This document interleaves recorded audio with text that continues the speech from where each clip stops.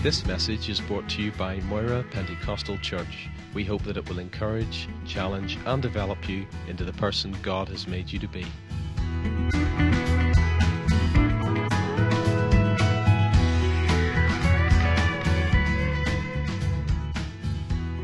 Matthew chapter 16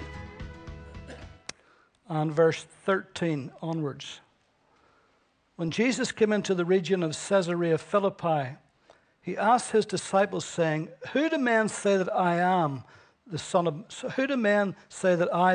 Man, am? So they said, Some say John the Baptist, some Elijah, others Jeremiah, or one of the prophets. He said to them, But who do you say that I am? Simon Peter answered and said, You are the Christ, the Son of the living God. Jesus answered and said to him, Blessed are you, Simon Bar-Jonah, for flesh and blood has not revealed this to you, but my Father who is in heaven. And I also say to you that you are Peter, and on this rock I will build my church. Not that Peter was the rock he was going to build his church on, but the revelation that Peter had that he was the Christ. And I say unto you that you are Peter, and on this rock I will build my church, and the gates of hell or Hades shall not prevail against it. Amen. God has a vested interest in his church. It is his church. It's blood-bought, blood-washed. It is his Son's bride. It is Christ's body on earth. It is the family of God. The church was in the mind of God from eternity past. Before the very foundation of the world, God always had it in mind that he would have his church. Hallelujah. The church is going to have a glorious future. Paul said that the world is waiting for the manifestation of the sons of God. The church right now is entering into its greatest moment since it was born. Why? Because the world is at a crossroads. And God has got a message for this world. And the only message or the only way it's going to come to this world is through his church. Now, when the world stops listening to God's message, that's when the world really is in trouble. And it's in great trouble today. Because in great swathes of this world, it has stopped listening to the church. And that's God's message that comes through his church. But let's first of all define what we mean by the church. The church is not a denomination. The church is not an institution. The church is not an organization. In the language of the New Testament, the word for church is ecclesia. Ecclesia. And it comes from two words, ek, which means out or out of, and klesis, which means a calling. So when you put the two together, it is a calling out or called out ones. And whenever it was used in Bible days, particularly in the days of Christ, the days of Paul, it was used in a secular sense. Paul is the one who uses it the most, and he particularly used it regarding the church. But it was used in a secular sense. As a body of citizens that were gathered together to discuss the affairs of the state. That a select body of citizens would be gathered out together to discuss the affairs of the state.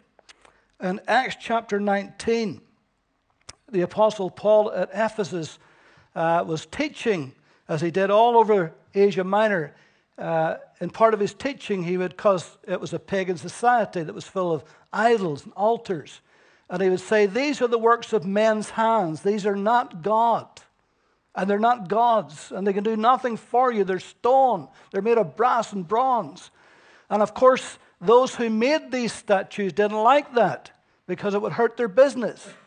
And Demetrius, the silversmith in Ephesus, absolutely despised Paul. And he went around all of the tradesmen that would make all of these idols onto Diana, the great Diana of the Ephesians. There's a massive temple there where they worship Diana. And of course, he stirred up all of the tradesmen. And there was a great uproar in the city.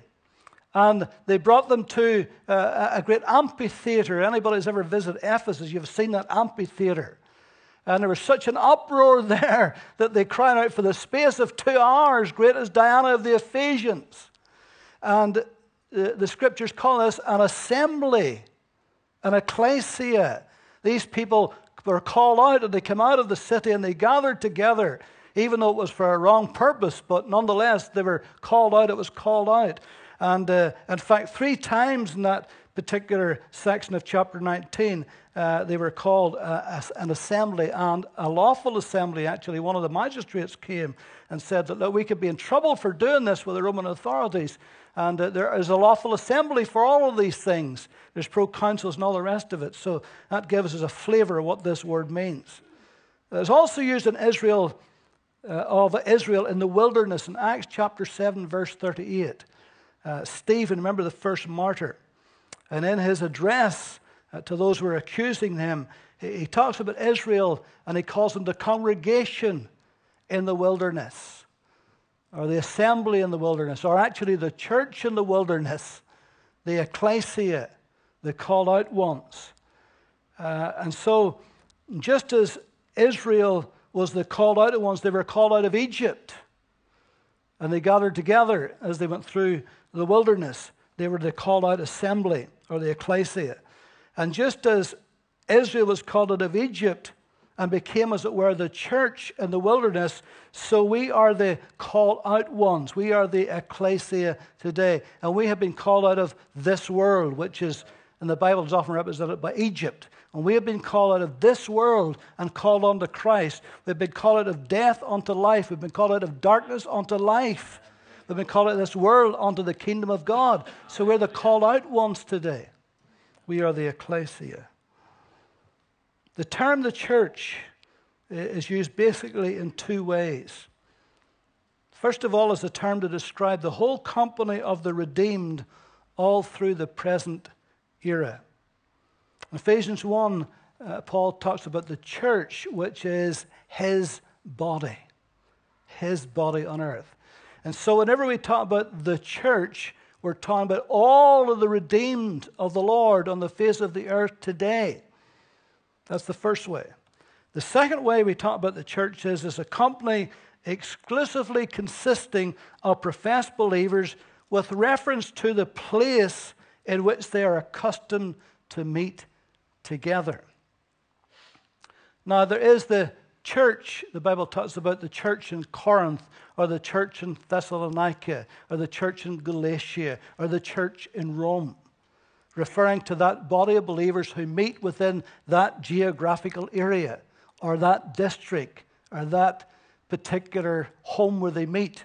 There was the church at Philemon's home. Philemon was a Christian businessman, and there was a church at his home. There was a church in Laodicea, and there's a group who met in Nympha's home in Laodicea in Colossians 4. There is the church in Moira, and the church in Moira consists of all of the believers that live and worship within this town of Moira. Now, it just so happens that we worship in different buildings on Sunday, but there is only one church, the church of the firstborn. But the church that meets here is known as MPC, Moira Pentecostal Church. We identify ourselves by that. Never in the Bible, by the way, is bricks and mortar called the church. You're the church, this is where we meet. But, of course, humanly speaking, then, we call this the church on Main Street, or the church up on the hill, or the church up the road there. And we know what we mean by that, exactly what we mean by that. And so the church then is used as the whole company of the redeemed body of Christ all over the world, and then it's used where it is geographically located, and often in different buildings or in maybe people's homes, whatever. So that is the church. And in Matthew 16, Jesus, referring to the church, he makes a remarkable statement. It's a declaration, it's a promise, it's a prophecy, it's a confession of faith. It gives us hope, it will increase our faith, it will make us stronger in the Lord. And it is simply this: I will build my church, and the gates of hell shall not prevail against it. What a promise! What a prophecy! What a declaration! What a thing to remind us, to encourage us, to strengthen us, that the gates of hell will never, ever prevail against us. Aren't you glad for that today? Now, what are gates? City gates in the Bible was a place of authority, a place of power, a place of rulership, a place of control. It's a place where the elders of the city would meet and they would discuss the affairs of the city. They were the ruling authorities, and they would meet at the gate of the city. And so gates stand for authority, for rulership, for control. What about the gates of hell? Those are the strongholds, the power bases of hell. Those areas where Satan governs and controls, and he plots and he plans against the church. Now, there is no question that there are areas geographically around this world where Satan's power and his presence is felt much more keenly than other places. There's places actually where he is worshipped. There's places that has idols. There are places that are centers for worship on the things that are devilish and demonic. There's no question that in those areas then he has power bases, he's got strongholds. And it has always been that way. Come with me, please, just for a moment to Revelation chapter 2.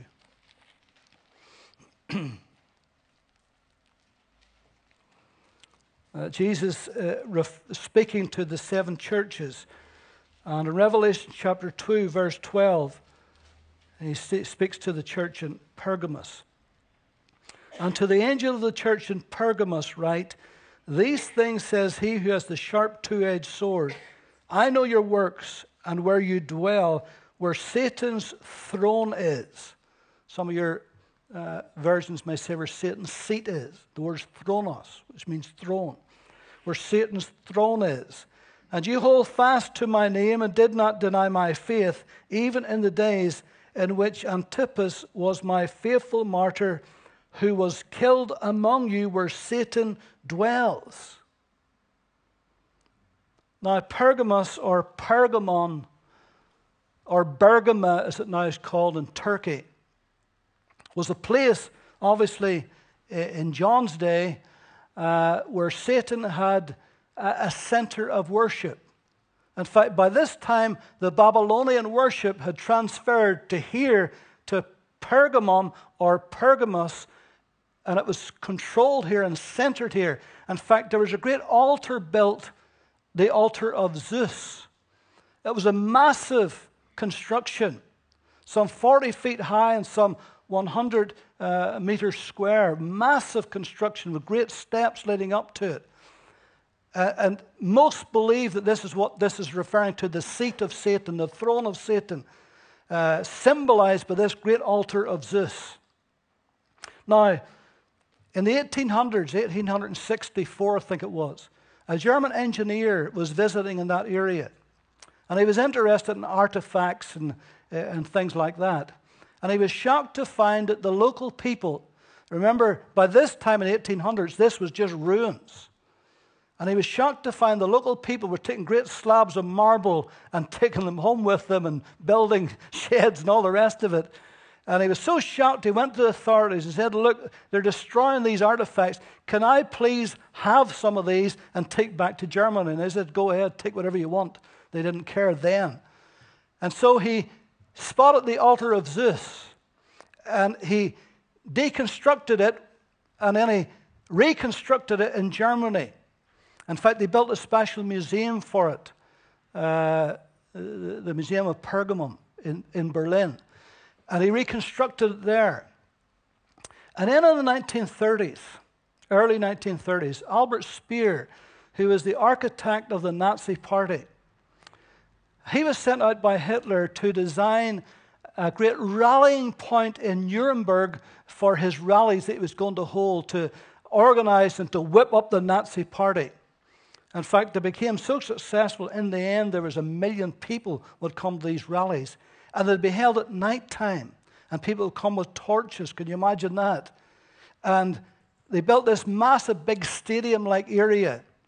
And Albert Speer, when he heard about and went to see the altar of Zeus in this museum, he got the idea that he would build a replica right there in Nuremberg.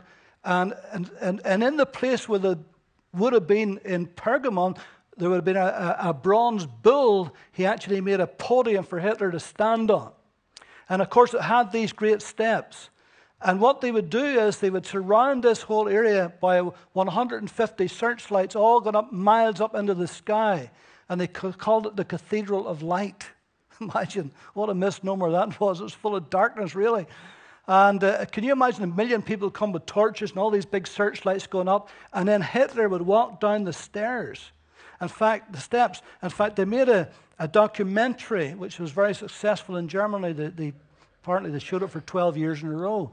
And in the documentary, they had Hitler actually coming out of the sky, as it were, like a Greek god. And he came, and that altar and that podium where he stood, representing the altar of Zeus, is where he made those stirring speeches that you'll see in the old newsreels, and where he stirred up hatred, particularly against the Jewish people. And it was in that very place where he first publicly announced the final solution for the Jews. And we know what the final solution was. It ended up as the Holocaust.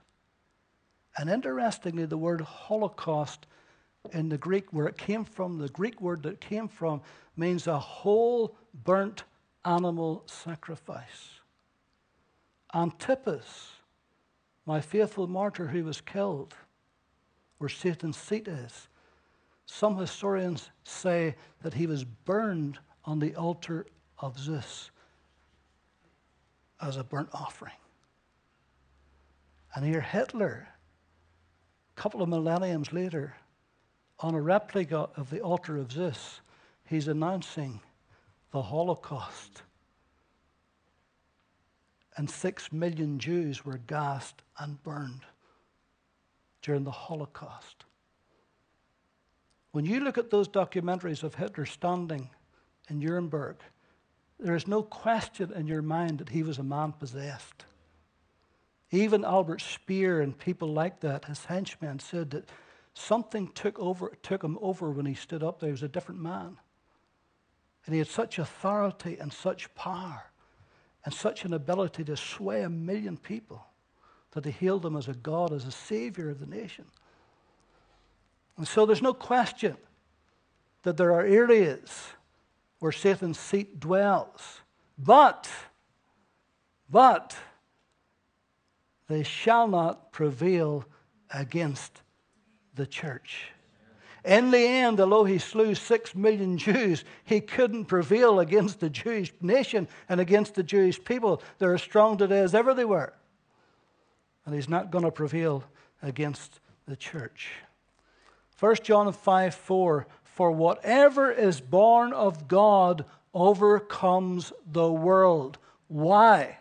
Because John 16:33, in the world, Jesus said, you shall have tribulation, but be of good cheer. For why?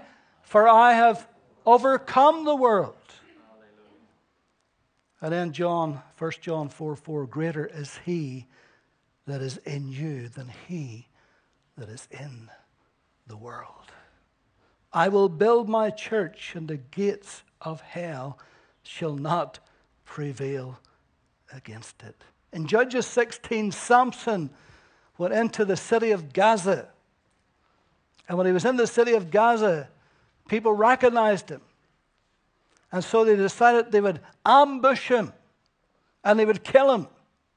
And they lay at the gates and they said, let it be till the morning.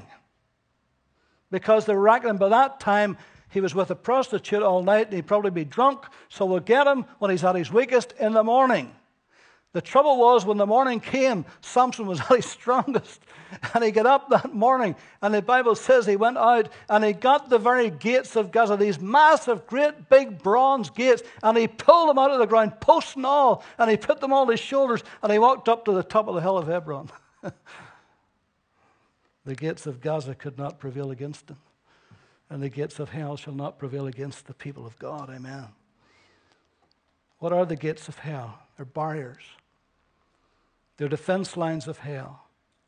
They're hindrances. They're signs that say, thus far and no further shall you go. See, the devil wants to put limits on us. He wants to hinder us. He wants to stop us in our onward journey in Christ. And he tries to find all kinds of gates to stop us doing that, but he shall not prevail against us. In Isaiah 28, 5 and 6, in that day the Lord of hosts will be for a crown of glory and a diadem of beauty to the remnant of his people, for a spirit of justice to him who turned back the battle at the gate. Glory to God. In Genesis 22, God said to Abraham, with blessings I will bless you, and multiplying I will multiply your descendants as the stars of heaven and as the sand is on the seashore. And your descendants shall possess the gate of their enemies. Your descendants shall possess the gate of their enemies. What does that mean to us spiritually? Look at Galatians. Galatians chapter 3, verse 13. Christ has redeemed us from the curse of the law, having become a curse for us. For it is written, cursed is everyone who hangs on a tree, that the blessings of Abraham might come upon the Gentiles in Christ Jesus, that we might receive the promise of the Spirit through faith. Brethren, I speak in the manner of men, that is only of a man's covenant. Though it is only a man's covenant, yet if it is confirmed, no one annuls or adds to it. Now to Abraham and his seed were the promises made. He does not say, and to seeds as of many, but as of one, and to your seed, who is Christ. Now, the very last verse of chapter 3 says, and if you are Christ, then you are Abraham's seed and heirs according to the promise. Amen. And one of the promises is that we shall possess the gates of our enemy. I will build my church, and the gates of hell shall not prevail against it. All kinds of gates of opposition to come against us. In Daniel chapter 10, Daniel had a dream, a vision. He was finding it very difficult to understand it. And he prayed much about it. And God sends a mighty angel to give him the answer. Verse 10 of Daniel 10 says, suddenly a hand touched me and made me to tremble on my knees and on the palms of my hand. And he said to me, O Daniel, man greatly beloved, understand the words that I speak to you and stand upright, for I have now been sent to you. And while he was yet speaking this word to me, I stood trembling. And he said to me, do not fear, Daniel, for from the first day that you set your heart to understand and to humble yourself before your God, your words were heard, and I have come because of your words. From the very moment you prayed that prayer, God heard, and he sent me to give you the answer. But that was 21 days ago.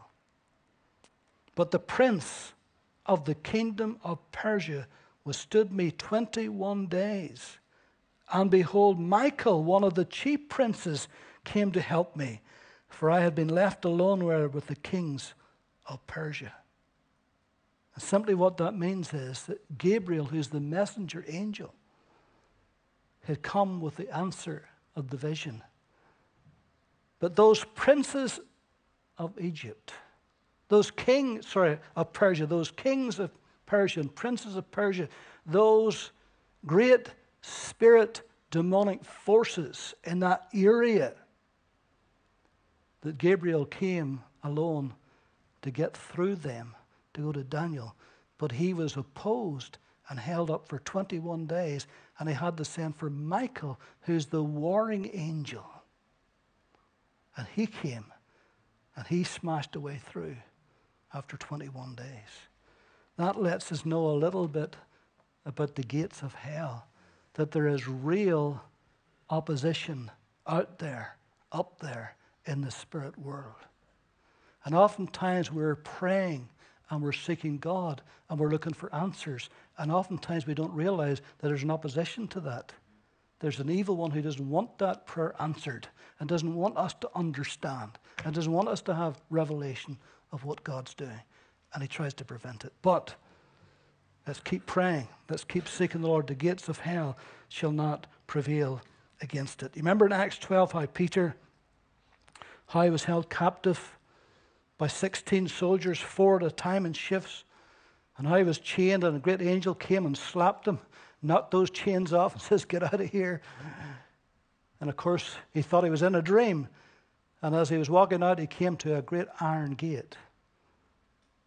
The Bible says it opened of its own accord. There was a supernatural opening of the gate. I don't know if you ever read The Heavenly Man, Brother Yun's book.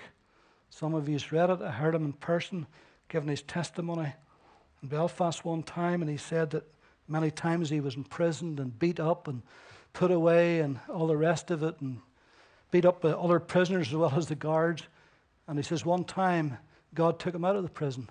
He actually walked right out, right past the guards, right out to the front door, right out to the gate, and right out past the guards of the gate, right out into the street. And he says not one of them even seen him. That was supernatural, wasn't it? That was like Peter walking out and the gate was opening of its own accord. If you haven't got that book, by the way, you should try to find it. The Heavenly Man, it's called. It's a very interesting book.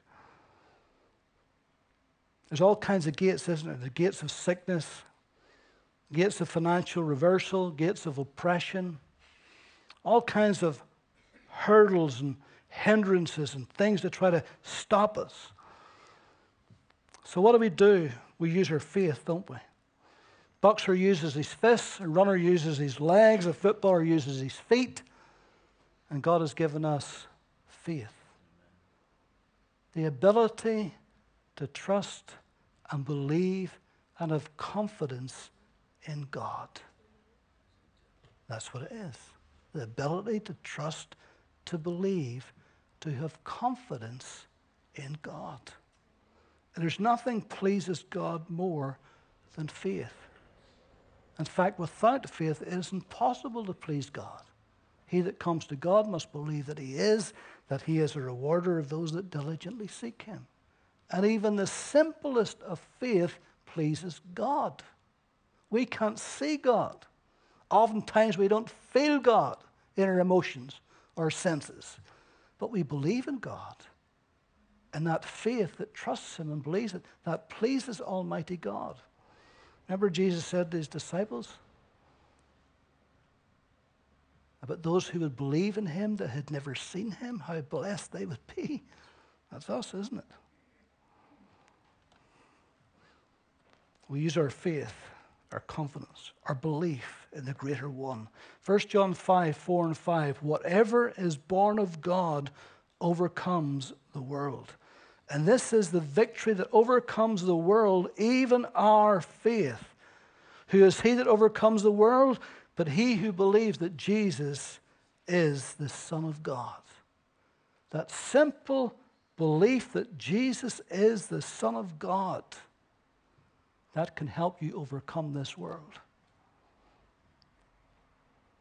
So we use our faith and we use the Word of God. John says in his first epistle, the second chapter, 14th verse, he says, I have written to you, young men, because you are strong, and the word of God abides in you, and you have overcome the wicked one. How? Because the word of God abides in you. Read the Word of God. Feed yourself the Word of God.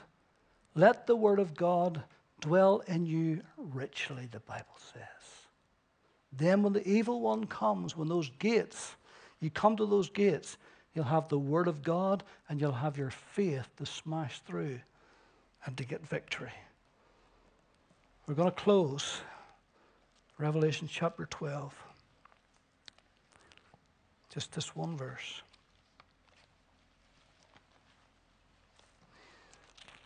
Verse 11. And they overcame him, that old dragon, the devil. They overcame him by the blood of the Lamb, by the word of their testimony, and they did not love their lives even unto death. They overcame him by the blood of the Lamb. Speaks of a cross. Thank God for the cross today. The cross gives us the victory again and again. They overcame him by the blood of the Lamb and by the word of their testimony. Thank God for confession. Our testimony, our confession of our faith. It's great to have a testimony. Your testimony can be very, very effective.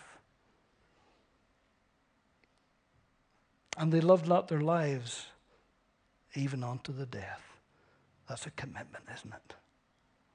That's a commitment. Even if I have to die for you, was their attitude. I will never, ever give up or give in. And they became great martyrs for Christ. They overcame him by the blood of the Lamb, by the word of their testimony, and they did not love their lives to the death. I will build my church, and the gates of hell shall not prevail against it. Amen.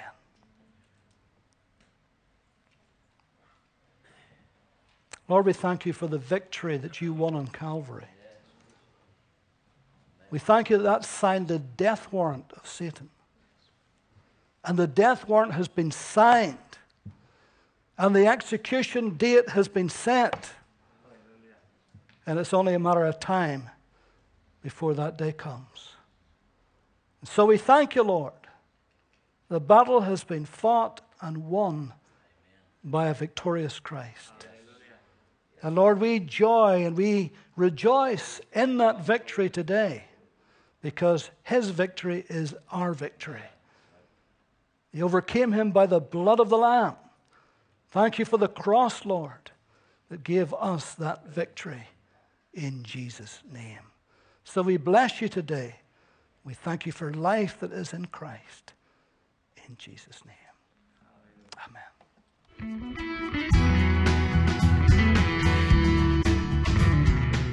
Thank you for listening to this message. For more teaching resources, visit www.mpc.org.uk.